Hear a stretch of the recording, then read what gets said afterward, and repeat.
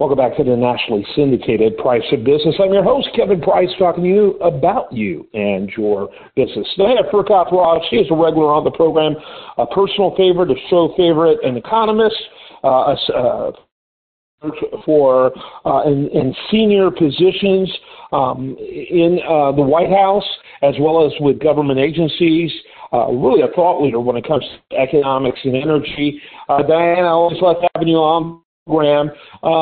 Got an interesting topic lined up for us today about what we're learning about fossil fuel math and what's been going on in terms of what apparently can be, probably best described as a distortion in terms of information that we have seen historically about the wonders of electric and the realities around the presentation of fossil fuel. And so we're going to hop into just a moment. Before you do that, talk a little bit about your work over at Heritage, and it's heritage.org, before we get into our topic.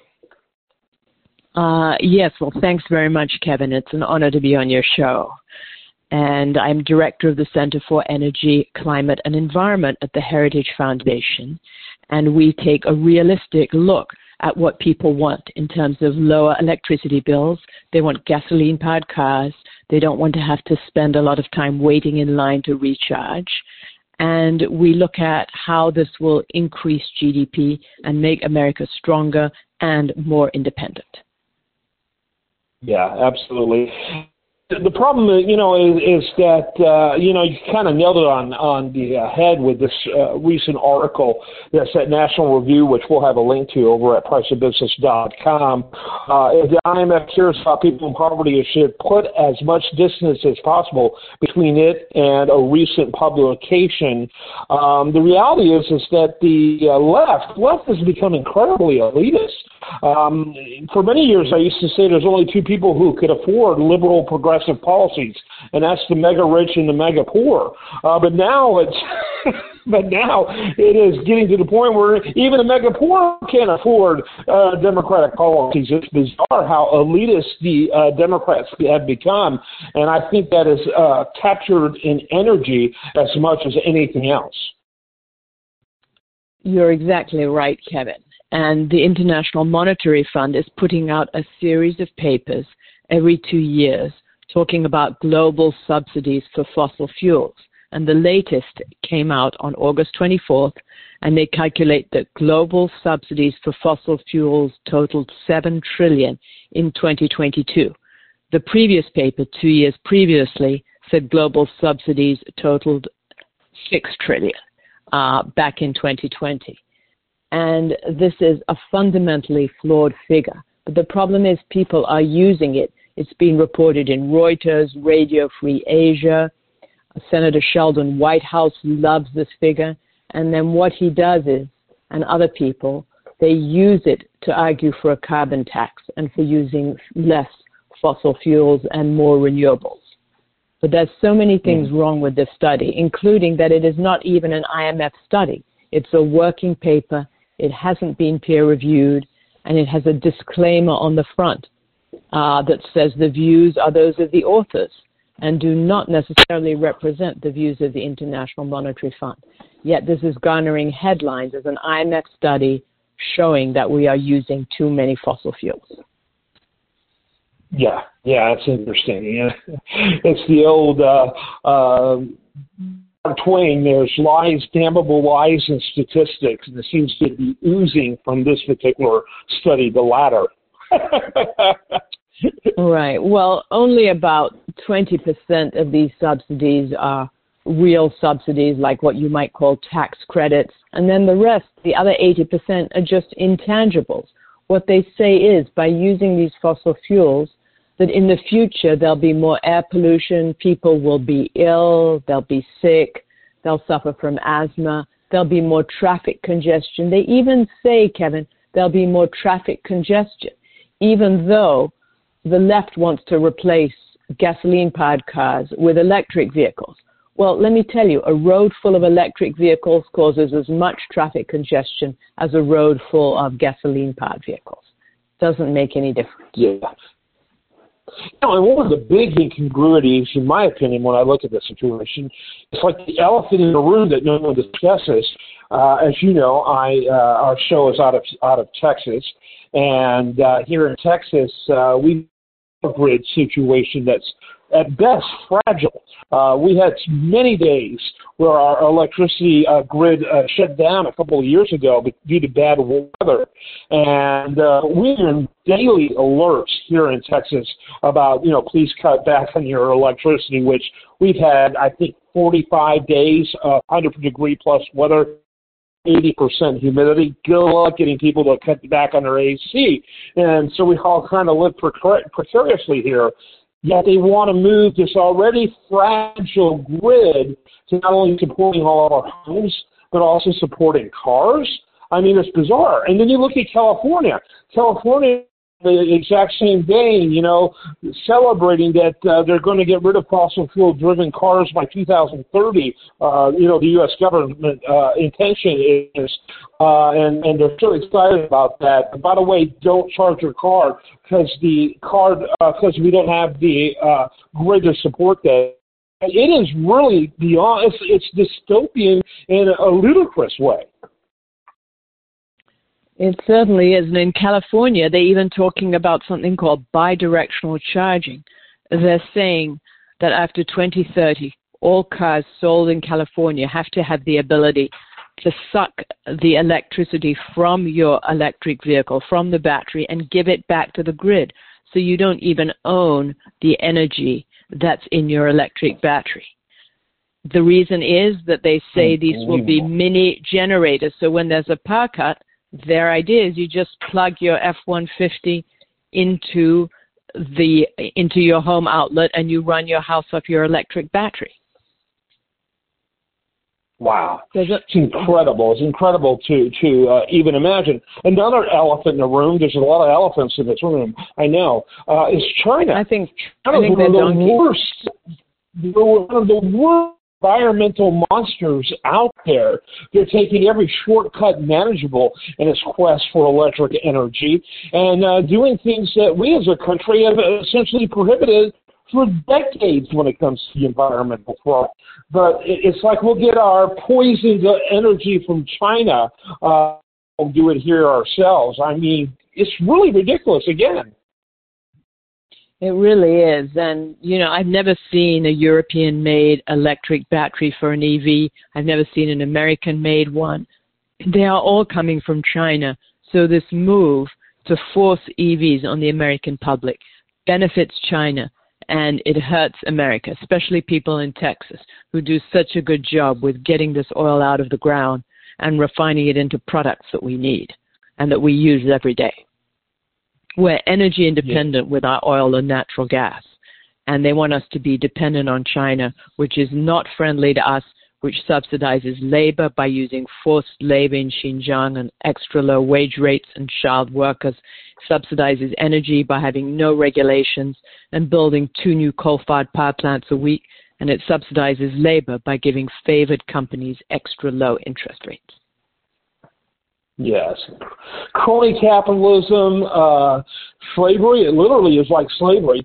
The Smoot-Hawley Tariff Act, as you well know, was a disaster on so many levels.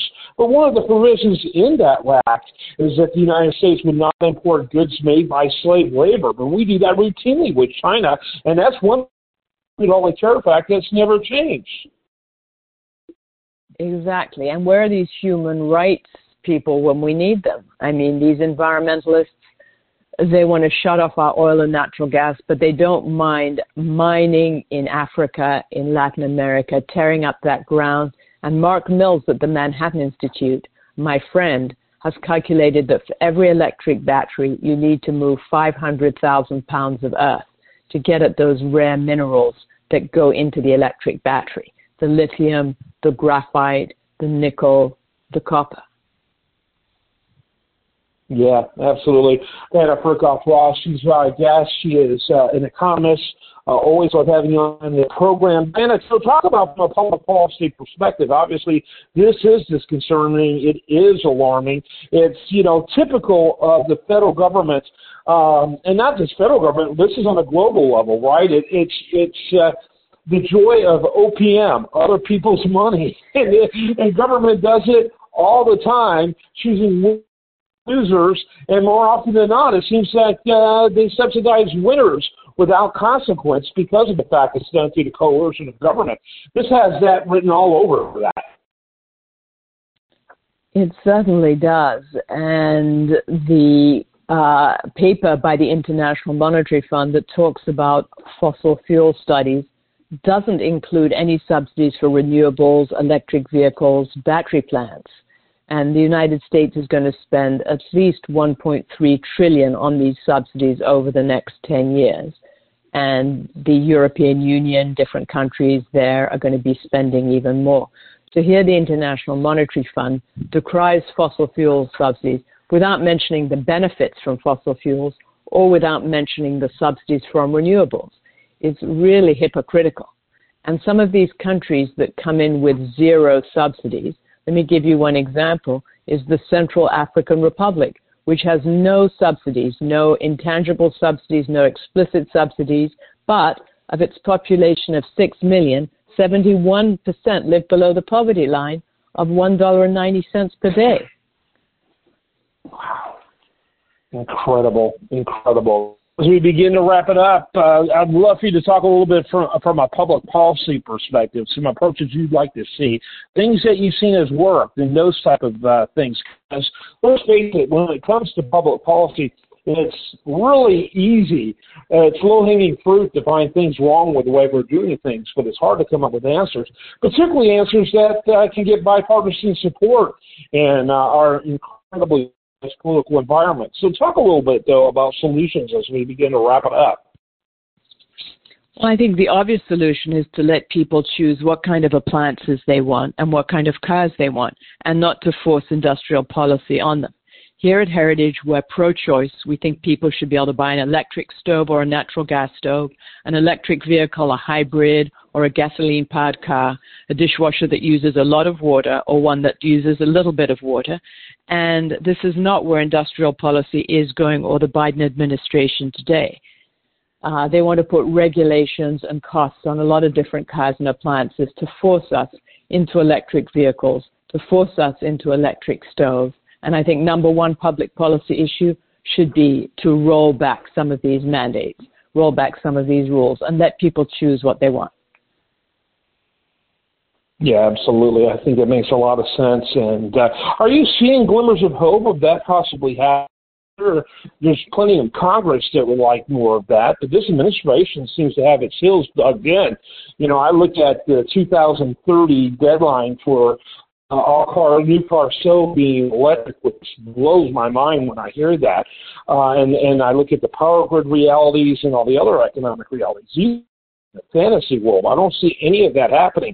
And I will not be surprised if that becomes a referendum issue, if not in 2024, certainly in 2028, as Americans begin looking at the possibility of there not being new gas cars. That's literally what this administration wants.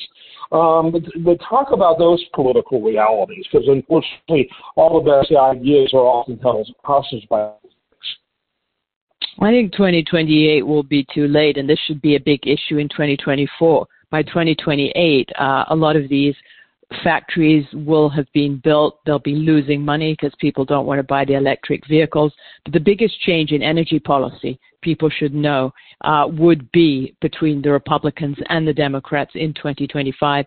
If the Republicans get elected, there'll be more oil and natural gas production, more of these leases, fewer or no requirements to buy electric vehicles. And this is what I think most Americans want. I mean, you ask the average suburban mom who has a gas stove and tell her that she has to have an electric stove, she's not going to like that. So I think this appeals to a broad constituency, the ability to choose what you drive, the ability to choose how you cook. Yeah, makes a lot of sense. Man, Furchtgott-Roth, I always enjoy having you on. She does a great. Is it weekly? Your column at the National Review? Every couple of weeks. Yeah. Depends every what there is couple to of write weeks. about. Yeah. We're going to have a link to it over there at PriceOfBusiness.com. I always love checking it out. I check out her work. Of course, she's on regularly, so I want to make sure I did my homework before I have someone on like her. She brings such great information, and always enjoy my time. One of those people that made me feel a little smarter at the end of the segment than I was at the beginning. You're very smart, Kevin, and it's an honor to be on your show. Thanks so much. I'm Kevin Price, the nationally syndicated Price of Business. Oh, Diana, give your website as well, because you do a lot in addition to your work at heritage.org. My website's dianafr.com, www.dianafr.com, and almost everything I do can also be found on the Heritage website. Yeah, absolutely. Check them both out. I am Kevin Price. Stay tuned for more after this.